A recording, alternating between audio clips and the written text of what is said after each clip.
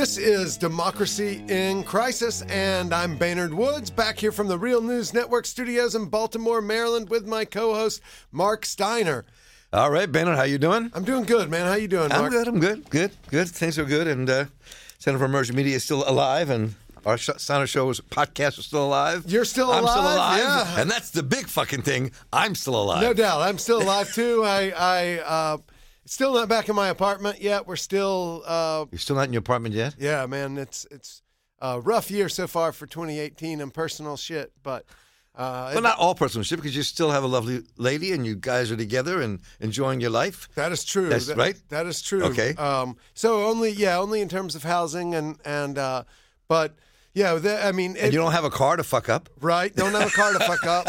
And and the dog's doing well, and the dog saved our lives.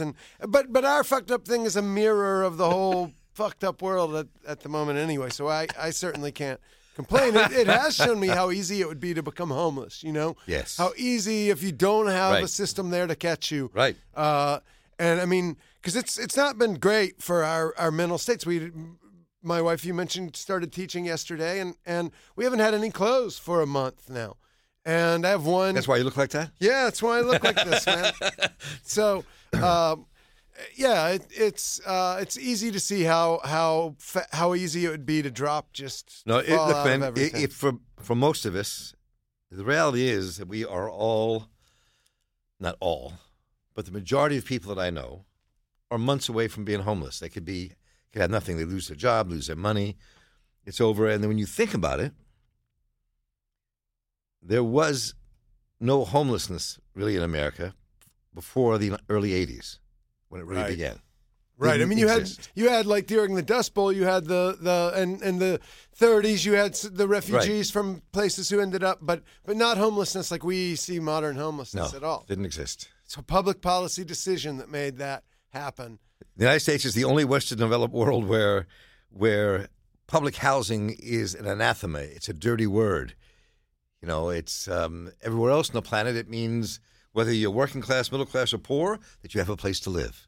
So speaking of that, and we'll work around, I guess, to the State of the Union in a little bit. Although let's get into it. Already feels a year ago. But have you been following the updates on the story about Ben Carson and speaking of public housing and the conflicts of interest with and when he was here not too long ago doing the tour of public housing and stuff, he said that he had to use his son to arrange it. He was one of the biggest people, and it's this huge conflict of interest thing that Carson is, in the true Trumpian way, is enriching his family through being the head of HUD. Why am I surprised? No. Yeah. I mean, this administration, when you have your daughter sitting on G7, it's just like this fiefdom. I have to go somewhere else, so I'll have my daughter sit in because it's insane. I don't even have words for it anymore. It's just...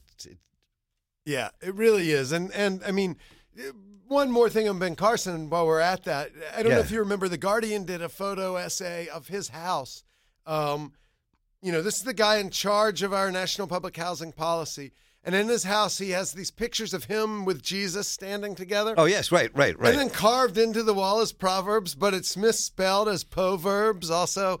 It's just insane. I know. I have to I have to admit something here. It won't be pleasant. Uh-oh. It was a long time ago, though. It was a good 10 years ago, maybe 12. I don't know. It was a while back. I played pool at his house. Whoa. Tell me about that. If we had mutual friends, and there was a thing he had every year, which was people coming over to shoot pool. And so we, just hung out and shot pool, and I brought one of my daughters who's a pool shark. Chelsea's really an amazing pool player. And it's, look, Ben Carson, I gotta say this, he's always been a very conservative guy. Something happened in the last several years, though. It's just a different Ben Carson than I remember, even as a conservative thinking human being. Something is just very different about the man. Yeah, one of our mutual friends, I think a great writer here who profiled Carson for Baltimore Magazine 10 or so years ago, called him a genius and deeply regrets. I'm not even mentioning his name. He deeply regrets that bit of prose so much at this point.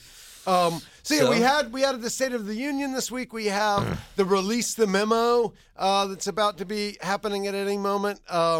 And so tell me, what did you make of the State of the Union? But I tweeted a lot. I at first I wasn't going to watch it all. Just was not going to do it. Then something came over me, and I got on the internet and said, "Let me see what this fool's going to say." And first of all, he didn't speak like his usual fourth grade self because he had a teleprompter. But which can you believe first? Just to interrupt 1 second, that again, like the headlines of I think it was the Post that day was.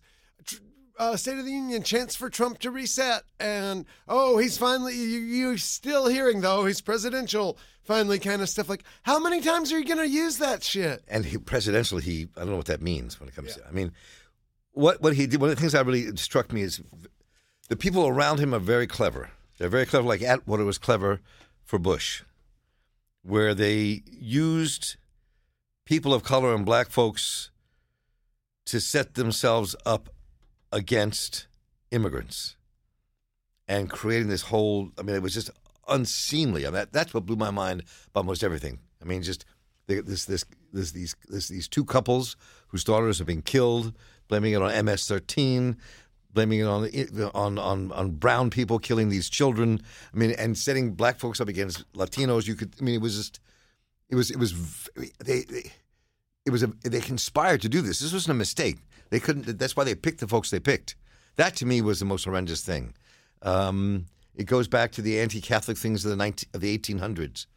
If you read our history, this is what we did in the 1880s, 1890s. It was going after the Catholics, right? Who are now white people. They weren't. Yeah. This whole nativist thing is so 19th century. It really is, and so that hit me more than anything. I just couldn't get away from that. Just watching what he did and how they staged that theatrically, it was really sickening. It's sickening to me too, the level at which even Democrats still acted like this was a thing. Remember a few years ago, Joe Wilson yells out, "You lie." Right. The Republicans showed zero respect for the other side, and the Democrats still sit there through this. I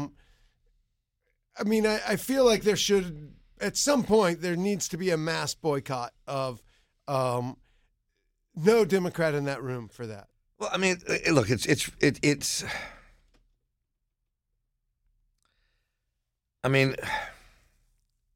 The Democrats just can't find their center. They can't find how to do more than just say we oppose Trump. They're not coming up with anything that says this is what we plan to do. They're not coming up with anything to excite people and saying, rally around us, we have a fight to make, we have to save our country. They're not doing anything like that. And they really, I feel like they're flailing. If every one of them had gone back to their home districts with a big old bag of naloxone to reverse overdoses. Right. Trump talked for 64 seconds, I think, about the opioid crisis. Right. Days after his new 24-year-old drug czar had to resign from, if they would have done something like that while that was going on, the same way, remember when Trump refused to go to that Republican debate and said that he was going to do a fundraiser for veterans, I think, instead. And he got all of this press for that. Why aren't they doing that on him? Like, hey, we're going to refuse to do this, but every Democrat's going to be in their home district at a soup kitchen serving. Look, there are brilliant, creative people who back the Democrats. Yeah. They couldn't call on these creative people to go help us design something that really talks to America to make this thing work. It just blows my mind. I surely will be seeing a dear friend of mine who is in Congress, and I'm going to lay that all out. I'm just going to say, what is going on? Y'all are just blowing this. You may win back the Senate. That's possible, but that's not even the question. Yeah. And I think that when you watch Trump, I was thinking about all the tweets I did, and I was thinking the way he used human pain to implement their kind of repressive policies It was so fascistic. I mean, it hurt me to watch this. It was just, and then I realized that the weird thing was I realized that both President Clinton and President Obama said some very similar things about learning how to speak English. We can't have these people come across the border illegally. So, but they did it with a nuanced way that wasn't as blatantly racist and nativist and frighteningly fascist. Not absolving them.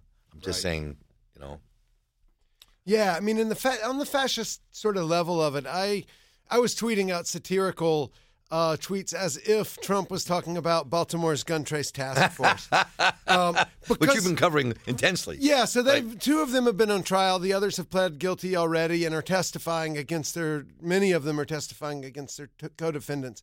And the level of corruption and depravity has just been completely astounding, but it shows this is Wayne Jenkins, the leader of that task force, is the epitome of the Trumpian persona.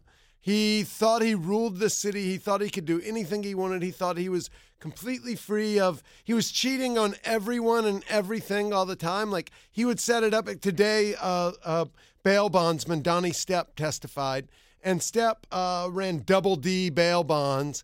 Right. Which has this on their trucks, has this woman's breasts, and I've seen it. Right. Yeah, this big sort of joke thing there. And he's the most decent guy who was sort of on the stand for some of these days. And he was testifying that while Jenkins and the other members of this task force were planning to go hit these guys and rob them, he would try to send him there first so he could rob it, and Jenkins could even rob from the other cops. And that just struck me as like an amazingly Trumpian thing to do. I mean, one of the things that came out today was that the Sergeant Jenkins showed up at the bail bond guy's house and during what he called the Freddie Gray riots, with bags full of pharmaceuticals that they had stolen from the pharmacies. Remember, this is the narrative. They, the police, or they, the people looting, and they took it from them? Well, he said that he took it from the people who are robbing the pharmacies. Okay. Now, whether they actually hit some of the pharmacies has yet to become clear. A lot of people think that they did. But remember, this is the situation where Baltimore had a murder spike, and everyone blamed it on the people who stole the drugs and were selling those drugs. That whole lie that was told, right? Well, is it a lie now? The police commissioner said that. So who stole and was selling those drugs? If it was the selling that he said it disrupted the supply chain, and that caused all of this. So are all those deaths on Jenkins now, according to the former police commissioner? And the police department? Right. But this is, if people want to see it, I'm amazed that there's not as much national media there as there should be. The Washington Post was there one day. The great Alec McGillis, who lives here in Baltimore but writes for ProPublica, has been there for them, and BBC has had someone there, but otherwise it's virtually no national press. Why do you think that is? Everyone was there for the Freddie Gray, the trials of the Freddie Gray officers, and as bad as that was, and he lost his life, and it was indicative of the kind of over-policing we see in neighborhoods like Sandtown. But this goes so much further, and it's so much. Rayam, one of the officers, testified on the stand the other day that his partner, Mamadou Gondo, had laid someone out with the implication that he'd murdered someone. That he bought a gun, helped a murderer go buy a gun to murder someone with. Isn't Gondo one of the people who are testifying, though? Rayam testified, and Gondo hasn't yet. I think he's going to, but it's still sort of unclear who all's going to end up testifying. But more and more officers keep getting named. IAD officers tipped them off that they were being investigated. Someone in the state's attorney's office, a prosecutor, tipped them off they were being investigated. That name hasn't come out yet. No. Officer Ryan Gwynn, though, his name did come out as tipping them off, and he was also involved in a 2010 case where Jenkins and Detective Souter, the cop here who got murdered, chased someone, tried to rob them, chased them. They ended up in a car crash. They called a sergeant to come, and they planted an ounce of heroin. So to me, one of the things that makes this thing blow up as a national story and should be a national story is this is what Trumpian law and order looks like, where you diminish the rule of law and you give excessive and you use other people's pain and you use crisis, opioid crisis, murder crisis, all of these things to give an unlimited amount of power to certain individuals instead of having an actual rule of law. And I mean, that's what I think they're trying to do with this release the memo thing, with wanting to release Nunes's memo, attacking the FBI. I mean, but we also got to remember that this really began, we talked about the other week, with the omnibus crime bill that Clinton put out in 1996, if I have that right. Which is, first of all, the police have always felt that they could do what they wanted to do. So a certain number of police have. But this just open the floodgates. And I think that, because who's going to say anything when you're just robbing a bunch of poor folks and poor black folks in the street and taking their drugs and, and doing what you will, that's fine. And they're going to turn a blind eye. I didn't think they'd be caught at doing that. I really think they thought they were not going to be caught, obviously. Yeah, and they thought, that's exactly it. It's the structural issue of, they think, one of the crazy things that's come up in the trial with the defense questioning, they keep bringing up people who have been arrested for drug dealing and various things who were robbed by them. And the defense attorneys in this case, because they're defending the police officers, are saying, oh, well, you had a large amount of money. You must be a drug dealer. And then in another case the same day, oh, well, you were in this neighborhood. You had small bills. Well, you were a drug dealer. And it's like, if you're black in the city and you have any amount of money whatsoever, right, you must be a drug dealer. If you have big money, you're a drug dealer. If you have small money, you're a drug dealer. It's just like that's you're carrying a knapsack. Yeah. You're a drug dealer. If you drive an Acura, you're a drug dealer. Right. It's so that you're already criminalized by who you are. And then these people can do anything to you, and they're not criminal, no matter how depraved and criminal their actions, because they aren't criminal by nature. It's like this Manichaean Calvinist view of the racist Calvinist view of the world. No, exactly. And so the question I think you raised earlier, though, is, and I think it's really important to kind of probe, is how wide, how deep, how high does this go? Yeah. And and it's a weird thing with whether this police department will be able to survive this, this a month-long trial is yet to be seen. There are people, City Councilman Ryan Dorsey has been following citizens for the BPD, the Baltimore Police Department, to be disbanded. But not to focus too much on Baltimore, it is a weird thing sitting in there, too, that the FBI is sitting there with the federal prosecutors. And it's odd to sort of feel yourself rooting for the FBI and for federal prosecutors. Right. But that's what we're going through nationally as well with Trump, with a lot of the Democrats are really, Mueller is like fucking Jesus. Not fucking Jesus, but is Jesus. Don't want to give the Republicans any. I hear that Mueller's having an extramarital affair with the Lord Jesus Christ.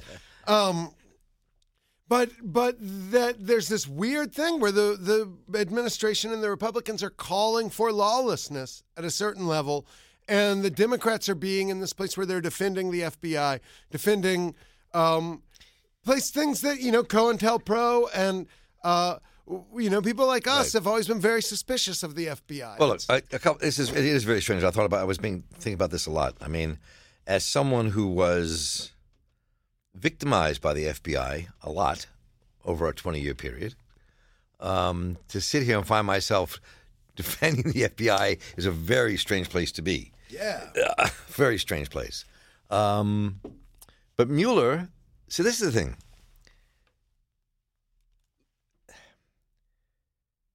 We can't say because somebody is a really right-wing conservative thinker like Mueller is, he can still have integrity and ethics, right? I think he does have integrity and ethics. And I think he probably would do some things to shut people like us down if he could. I think that's true too. Right. But the problem with Trump is he's taken on somebody who is difficult to take down the way he's trying to do. And I think that's this is undermining Trump, and it could really undermine his presidency, kind of attacking Mueller, who's universally respected by most Republicans and Democrats. And I think that we cannot let ourselves be caught up in the trick bag of saying, oh, the great FBI, right? But I think in this instance, we're all being put there because we're in a place where people are terrified that the institutions are going to fall apart and they have to be defended, whether we agree with that or not. And that's where we are. And I think that their way of life is being threatened by Trump. Yeah, for sure. And yeah, the many of our institutions are being threatened. The as Bannon promised, the deconstruction of the administrative state. We're running for the column this week. A great story out of Bend, Oregon, about reversing all of the stuff that it's taken like 10 years on the sage grouse to protect the sage grouse. Like Zinke's just undermining all of that, giving it all to mining. Right. Sort of on every level we look at, that's where things are going. Even Nixon was forced. Yeah. To when you talk about the environment, he was forced into becoming the environmental president. I mean, that's sort of that thing that Chomsky says is that Nixon was the last liberal president because he was sort of forced to be, because we had liberal Congress and institutions forcing him in that direction. Now it's the opposite, where the Democrats get forced into being conservative. And who knows, that Barack Obama may one day, some Chomsky of the future may end up calling Barack Obama the last conservative president. Right? Because he's very conservative in some ways compared to Trump, who's very right-wing but not conservative at all, is a radical revolutionary. He's a vacuous authoritarian. Yeah, that's a great description.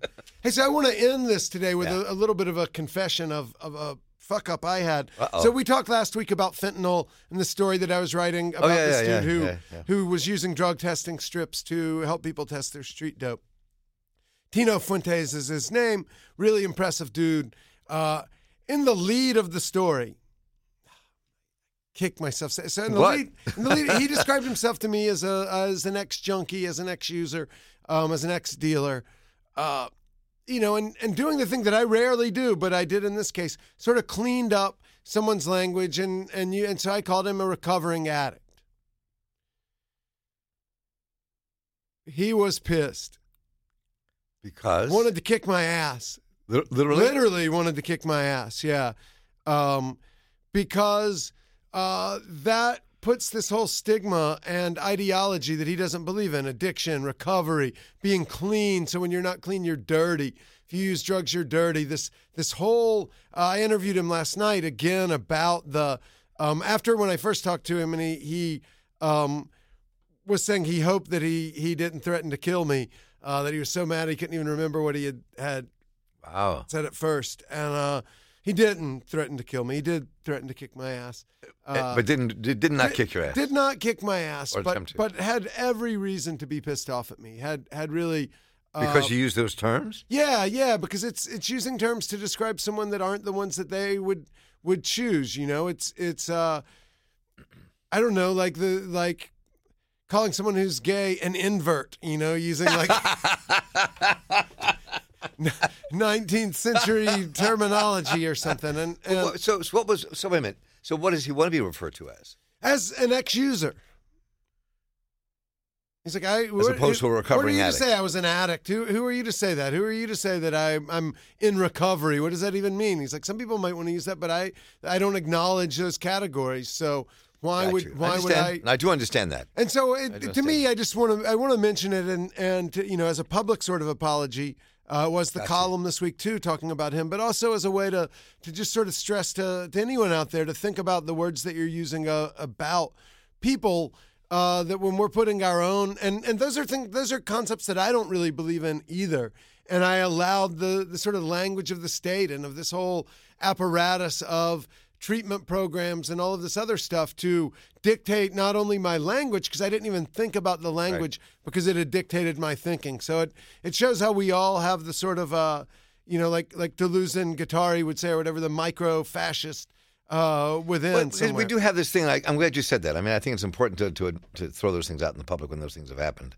And in my life, I've known and been very close to some of my closest friends have been deep into heroin over the years, and some of them also would say no, don't. Some of them would say, yeah, I was an addict. Some of them say don't use that term, but all of them functioned. I mean, they functioned. One of my closest friends in life was used heroin deeply for 25, maybe 30 years. The whole time he was doing it, he was IBM's top troubleshooter. They sent him all across the globe to fix things that went wrong. Everywhere he went, he took his works, found what he had to find, and did his job. So we mix things up in terms of thinking what people are and the words we use and how we condemn them for whatever they're using. And I think that's interesting. That'd be a whole interesting thing to explore. Yeah. I mean, in greater depth.